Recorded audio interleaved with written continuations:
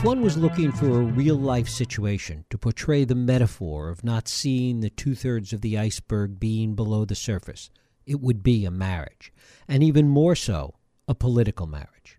What goes on inside of a marriage is always a mystery. We all know the stories of the neighbors who have apparently the idyllic marriage that ends in divorce, or the couple that battles incessantly that have been together happily for 40 years. The dynamics, the psychological mechanism are truly a riddle wrapped in an enigma. However, with political marriages and with public figures, we get a better glimpse. After the fact, we have letters, tapes, diaries, and tell-alls that become a part of the public record. In analyzing them, we learn a lot about how the marriage worked, how it shaped the individuals, and in turn, how it may have shaped history. This is what we learn about LBJ and Lady Bird in my guest Betty Boyd Caroli's new book, Lady Bird and Lyndon. Betty Boyd Caroli is the author of the previous book, First Ladies and the Roosevelt Women. It is my pleasure to welcome Betty Caroli here to talk about Lady Bird and Lyndon, the hidden story of a marriage that made a president. Betty, thanks so much for joining us. Thanks, Jeff, for talking with me. Well, it's great to have you here.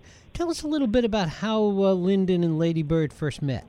Well, that's an interesting story because he was working in Washington. He was an assistant to a congressman in 1934, and he went back to Texas for a visit and dropped in to see an old friend in Austin. And Lady Bird, who was also a friend of the woman, was in the office at the same time. So they met on an afternoon, September 5, 1934, in an office of a friend in Austin. And Lady Bird had just graduated from college with her 2 degrees, and 2 degrees from the University of Texas, which had a certain prestige. For a man like Lyndon, who had graduated from a teacher's college, much less prestigious, a few miles south of there. So it was pretty much love at first sight. She said she felt the electric going. And he, of course, he had another date that night, but he took her out the next day and spent the next 5 days with her before he went back to Washington. She says he asked her to marry him that very first day, and she thought he was crazy. What's more impressive about the 2 degrees she had from the University of Texas was not only that it was more prestigious than what Lyndon had, but for a woman at that point to have 2 degrees from there was pretty unusual. Well, yes, that's certainly true. And one of them was in journalism, which you remember was the same field that Lyndon's mother had actually gone to college, which was fairly unusual. I mean, it wasn't as common then as it is today. And she very much wanted to be a journalist or a writer. She said she wanted to write the great Confederate novel. So the fact that Lady Bird, this woman Lyndon just met, had that degree that his mother had was an added attraction for sure. When was it clear that Lyndon would spend his life in politics, and how did Lady Bird take to that idea? Well, that's a good question because Lyndon was an amazingly erratic person. You see that in the courtship letters, and one of the advantages I had in doing this book was that the letters that they wrote, because after they met and spent 5 days together, they were separated for about 8 weeks. He had to go back to Washington to work, and he didn't return to Texas, didn't see Lady Bird again until Halloween. So it's like 7 weeks after he had left her. And during that time, the only communication, well, they had a few phone calls, but mostly it was letters. And those letters were not available until about 2 years ago, Valentine's Day of 13. So I was able to read them. And in those letters, you see that he didn't even know whether he was going into politics. He talked about maybe getting a job with General Electric, and maybe he would go to New York, and maybe he would come back to Texas. He was a very undecided young man, and he was secretive. I mean, the same secretiveness that we came to know later in his presidency was certainly true in those courtship letters, because he wouldn't write her for a while, and she would write and say, "Why don't you tell me what's going on? Are you really thinking about coming back to Texas? Do you think it might be New York?" And he'd say, "Oh, I'm not going to write you that now," fearing the outcome as I do. Or sometimes he'd say, "I wrote you a long letter, but I tore it up before I sent it." So she knew early on that he was a man who liked to keep his own judgment to himself without sharing it with her or anyone else. How much of it was keeping his own judgment to himself, and how much of it was Lyndon Johnson not knowing what he was going to do next, going to this erratic nature that you were talking about. Yes, I think that's true. You remember that soon after they met, when he got back to Washington, he enrolled in law school, went a few classes, and decided that wasn't for him. So he was definitely an undecided young man. To what extent was she concerned about that sense of undecidedness, about what might have been erratic, what might have been secrecy? Well, she's an amazingly centered person who seems to have been upset by nothing, and I think that's what attracted him to her, because he had his highs and lows, and she just took it all in stride. She even when he didn't write her for a while, a while is like 2 or 3 days. They really wrote a lot of letters, sometimes 2 in one day. Nothing really upset her, and she wrote back in one letter. He had been very down in the dumps, because he'd been begging her to marry him immediately. And then in one letter he says, "Oh, things are going so badly. I think we're going to have to wait 4 or 5 years." No matter how low he got, no matter how depressed, he talks about being in bed for several days. He thinks he has the flu. He wishes she were in Washington to nurse him and help him to climb, he says, to get where he wants to go.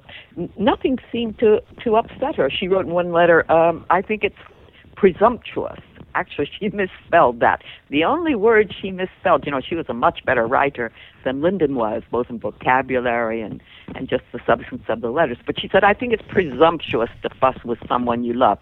So she signaled very early on that no matter how erratic he was, no matter how nasty he could get, and he got kind of nasty in some of those letters when she didn't write him quite as quickly as he thought. They had mail delivery twice a day, and if he didn't get a letter in the morning mail from her, he was writing her and saying, "You've forgotten all about me. What kind of person are you?" He could be very nasty. Nothing upset Lady Bird. What does this tell us? What insight does this give us into Johnson himself in terms of his depression, in terms of almost kind of bipolar behavior? Well, she never used the term bipolar, and I guess the term more in their time was manic depressive. She never used that to describe Lyndon, but certainly many of his aides did. Bill Moyers talks about it. Richard Goodwin wrote about it. Right. Richard Goodwin, his speechwriter, was so concerned he went to a psychiatrist and said, "What's going on with this guy?" George Reedy talked about it. George Reedy, Lyndon's press secretary, said Lyndon could start at the top of the stairs in a good mood and arrive at the bottom in a bad mood. So many of them talked about his extreme mood changes. But what Lady Bird wrote in her unpublished diary, and that also became available while I was working on this book, because she published that big 800-page diary after she left the White House, but that was only about an eighth of what she'd actually recorded. And we'd been waiting to see what she said in that, and it filled in a lot of the gaps. Anyway, in the unpublished diary, she definitely sees his mood swings, and she'll say, "Oh, he's down in the dumps today," and then maybe 2 days later, "Oh, everything's looking brighter today. Lyndon seems on top of the world." And then she admitted she didn't know what caused these mood swings. She said, well, I remember in one case she said, "He's really happy today, and I don't know what sprung him," I guess from his bad mood. So it was a nice line, and clearly she was aware of it. But I could not find an example of where she labeled him bipolar or manic depressive. What was the appeal for her early on? We understand, it's easier to understand, I think, what he saw in her. What was the appeal to her? Well, remember, Lady Bird had grown up in a very provincial setting, although she was definitely the richest little girl in town. So she had a checking account when she was 13. She had her own car when she was 13. She was a very privileged young woman. One woman I interviewed in her hometown who knew her as in her youth said, Lady Bird had her own car when my family didn't even have a car. So she grew up very privileged, and you might think that she thought she had everything. But she was very ambitious to get out of there and to see the world. And she, as soon as she could, when she graduated from the local high school at 15, she went away to Dallas to a very elite boarding school for 2 years, and then enrolled at the University of Texas, and said that one of the things she wanted to do was to get a job that would take her to someplace exciting, like Hawaii and Alaska. So she clearly was dating men that would take her to some place like that if she couldn't go on her own job. The view of Lady Bird as this unattractive wallflower that nobody wanted to date is just wrong. I mean, she was not only dating a lot, she was dating the campus leaders, the president of the student body, a man who became then later a famous journalist. So she was after an ambitious man, and reportedly she dropped the boyfriends that wouldn't amount to much. That was her phrase. So I think she was an ambitious person, and she saw in Lyndon, there are many examples of her pointing out that he's a young man who knows he will get someplace important. I think in one case, she'd gone away to a football game, and we're talking 1934, right? And he tracked her down with a person-to-person call. And she said, "How did you ever find me?" In Dallas, this was. But then she said, "I guess you're a man who usually gets what he wants, aren't you?" It's interesting because with all the fits and starts for Johnson, and as we talked about before, early on he was really unsure where he was going, the one thing that was consistent was his ambition for whatever it was that he was going to do. Yes, he was a very ambitious young man, although I think we need to remember that when he graduated from high school at 15, he had those 2 years when he left Texas and went with some other youths his age to L.A. and worked at sort of menial jobs like elevator operator and so forth, much to the concern of his mother, who wanted him to go to college. He came back and worked for a year or so in construction in Texas. So there was a period after high school when also he was uncertain how he was going to get any place important. His siblings, remember he had 4. He was the oldest of 5 children in that family. And they all said from an early age he was the bossy sort of person who could assign jobs to them so that he could get out of them. So yes, there was ambition, but there was also a bit of a hiccup there right after high school. Talk a little bit about politics and how Lady Bird felt about that. Well, there's that famous letter that's often cited that she wrote Lyndon during the courtship years when she didn't know what his plans were. And she said, "Please tell me what you're planning to do. I hope it's not politics. I would really hate for it to be politics." And that is so out of context, I think, because she was interested in important ideas and in politics. At the University of Texas, she would walk over on an afternoon when she didn't have a class and sit in and hear debates in the legislature. In her high school essays, which I was able to get from the Historical Society there in Harrison County, she talks about her ideas on international affairs and politics. In the letters that she wrote to Lyndon during the courtship years, she talks about, one of them says, "Do you like to debate economics and politics ad infinitum the way I do?" So she was a woman with a big interest in ideas and political ideas. So I think to center on that one little comment, "I hope it's not politics," doesn't fit with the rest of the story. And once politics became a reality for them, how did she take to it? Well, that's what I discovered in the research for this book. Remember, they married, as we said before. There was that period they were separated. He came back on Halloween, but she had already planned a trip to visit her aunt in Georgia, so she went away for a few days. But he kept phoning her and sending flowers. And when she got back, he said, "Okay, marry me now or never." And that was on Saturday morning, November 17, 1934. And they got in the car and started driving from her home, which was up in the sort of northeast of Texas, towards San Antonio. And they got married that night. So she didn't even know she was for sure getting married when she got in the car. But she said in one of her interviews, she said, "I always thought I could get out earlier if I changed my mind." So they got married, had a short honeymoon, and by New Year's Eve, in other words, the end of December, just a few weeks later, they were back in Washington, where Lyndon had the job as a congressional assistant, an assistant to a congressman from Texas. And she got into the whole thing right away. They lived in Washington from then on, part of every year, except for about an 18-month period when they were back in Texas. What did she think of Washington? Well, took to it like a duck to water. She said she was interested in meeting some of the fascinating characters of the New Deal, and she started inviting other congressmen to her house for dinner, even though she couldn't cook very well because she had grown up in a family where she never had to sweep a floor or cook a meal. But she did the best she could. She got herself a cookbook. I think Lyndon actually bought her the cookbook. And she started inviting people over. She started going to the homes of people who were very important in Washington at that time and became very helpful to the Johnsons later. She was a wonderful networker, and everybody liked her. You know, Lyndon could get on people's nerves a little bit, talking a little bit too much about himself. But Lady Bird pleased everybody.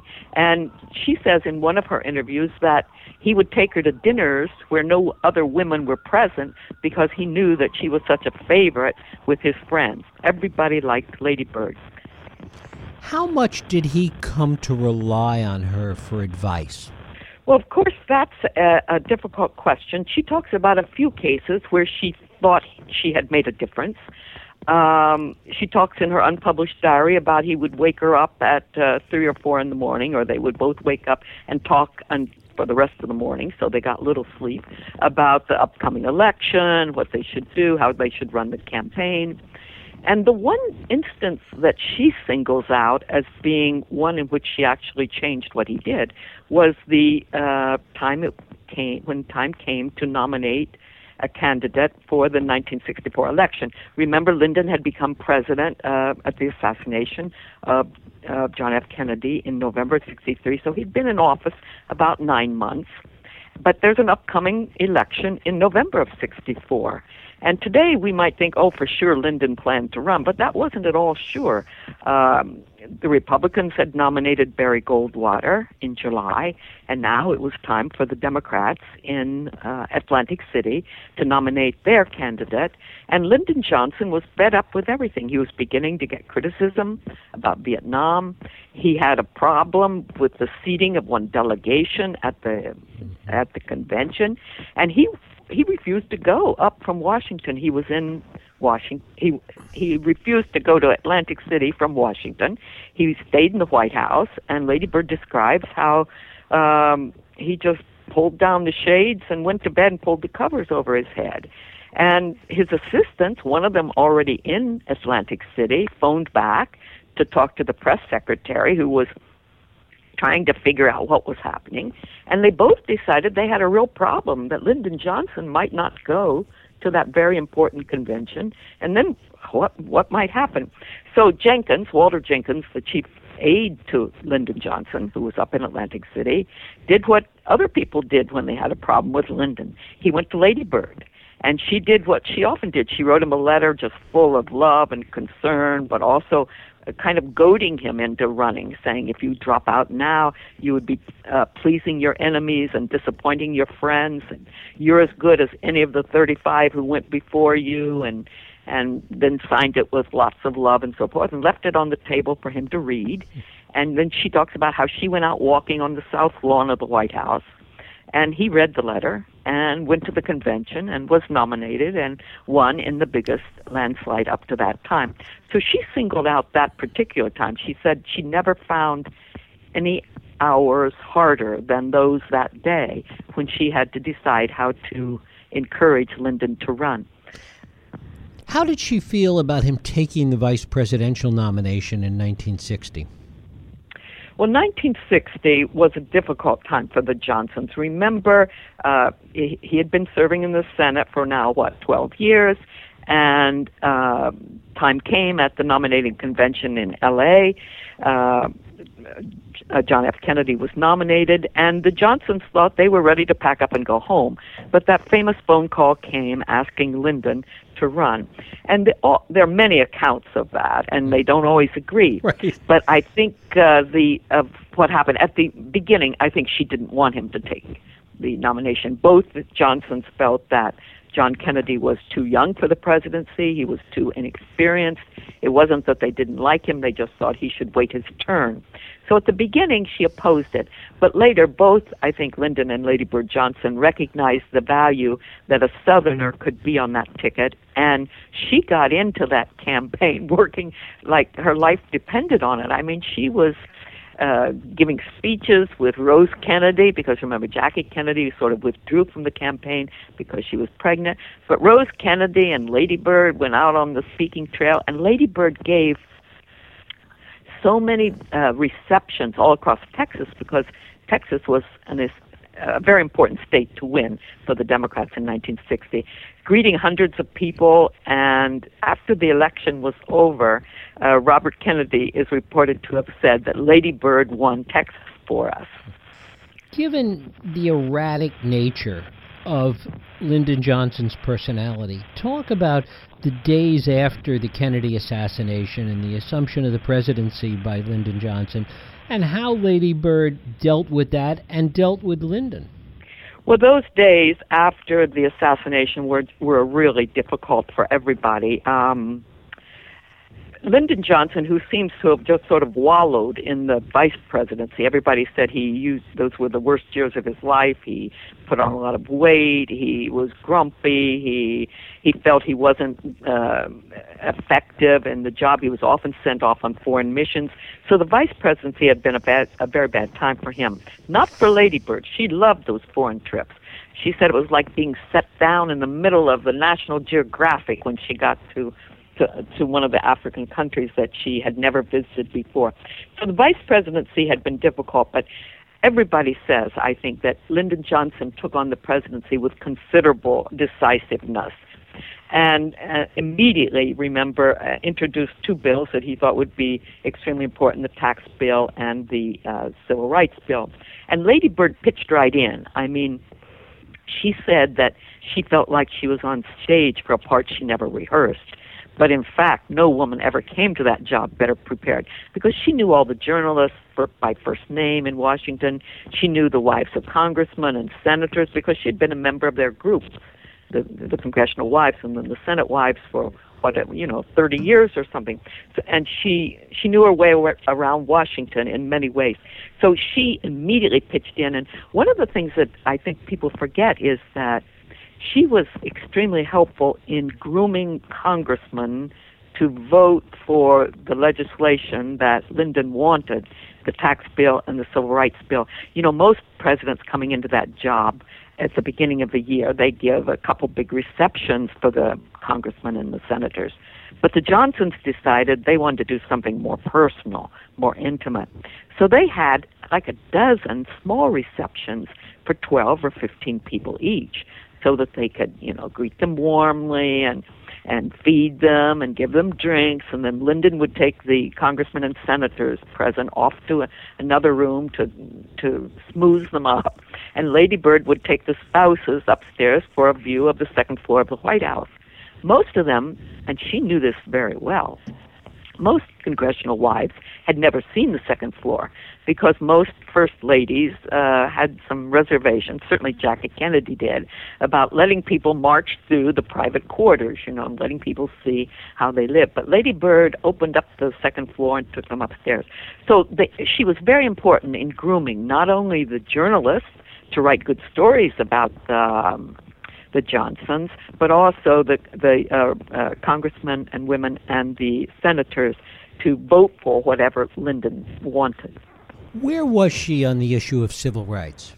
Well, on civil rights, she certainly supported Lyndon's proposals on civil rights. But everybody I interviewed said that she came from a part of the country and she was that was considerably behind Lyndon, and that she, and I found this also in her diary, she felt Lyndon was moving too fast, that he wouldn't be able to get what he wanted in that 1964 Act or the 1965 Voting Rights Act. I remember one entry in her unpublished diary. He'd given a fairly strong speech in the South, and she said, well, I guess you need to say it where it needs to be said, but I really felt he came on a little too strong tonight. So she was a little wary of how fast he was moving on civil rights. Did she try and slow him down?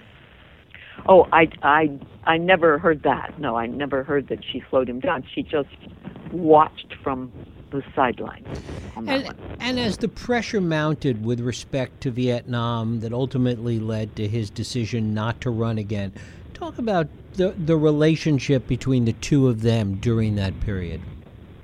Well, certainly the last years in the White House were terrible. She said the first years were wine and roses, but the last years were pure hell. And, of course, she was talking about Vietnam. I would disagree, though, with the view that it was Vietnam that forced him out of the presidency or forced him not to run. It certainly was a factor, but she had said from 1964, I mean, this is in print, she in her diary, she had said that she thought he should run in 64, but definitely not in 68, because by then he would have slowed down. She thought that his health probably wouldn't. You remember he had that big heart attack, major heart attack in 1955. She thought that it would be time in 68 for them to retire to the ranch and enjoy themselves. And when it came time to discuss that decision later in 1967, she spoke out really strongly that she did not want another campaign, and she didn't want to ask anybody for anything, and she had said exactly when he should announce that he wasn't going to run, and that was February or March of 1968, which is exactly when he did announce, the last day of March in 1968. But on his depression on Vietnam, I think she dealt with that the way she dealt with many of his deep slumps in mood. She tried to encourage him to put one foot in front of the other. She surrounded him with people that made him feel good. The same people, again and again, you'll see if you look at their diaries, are invited to Sunday lunch, to Camp David for a weekend. She surrounded him with people that made him feel good and made him feel stronger and better. And she didn't want anybody mentioning Vietnam or gallbladder surgery or some of the other bad topics that came up during that period. So it was a very difficult time. And she herself said that she could never see a clear path on Vietnam. She said it was like swimming upstream. Other problems like education and poverty, those were problems you could attack because you knew what the goal was.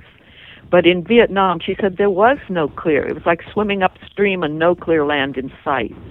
Later, she is on record in a way that makes me think that she might have infiltrated, as she sometimes said, on the topic, because she seems to have indicated that she felt that there had not been a clear mandate to go into Vietnam or to stay. She said if you're going to go to war, it needs to be for a clear mandate, like Pearl Harbor or something like that. And later there was a discussion with the editor who worked with Lyndon on his memoirs, and he concluded that she had probably suggested at least to Lyndon that the path he was taking on Vietnam needed to be altered.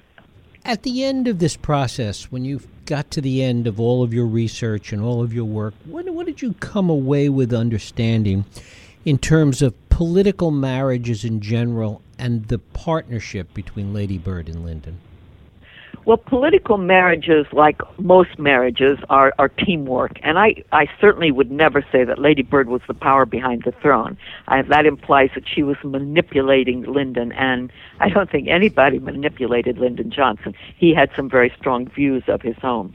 But she was certainly part of the team. And, I think a good way to look at it is that there's a book out called The Powers of Two, about how two people working together, it can be the Wright brothers inventing an airplane, or songwriters working on a song, that two people working together amount to much more than the two individuals. And she said exactly that more than once. She said, we're worth a lot more together than we are separate. So that's the way I see that political marriage, as one that he really needed her. He needed her people-pleasing skills, her networking, her solidness, her ability to stay centered on a subject.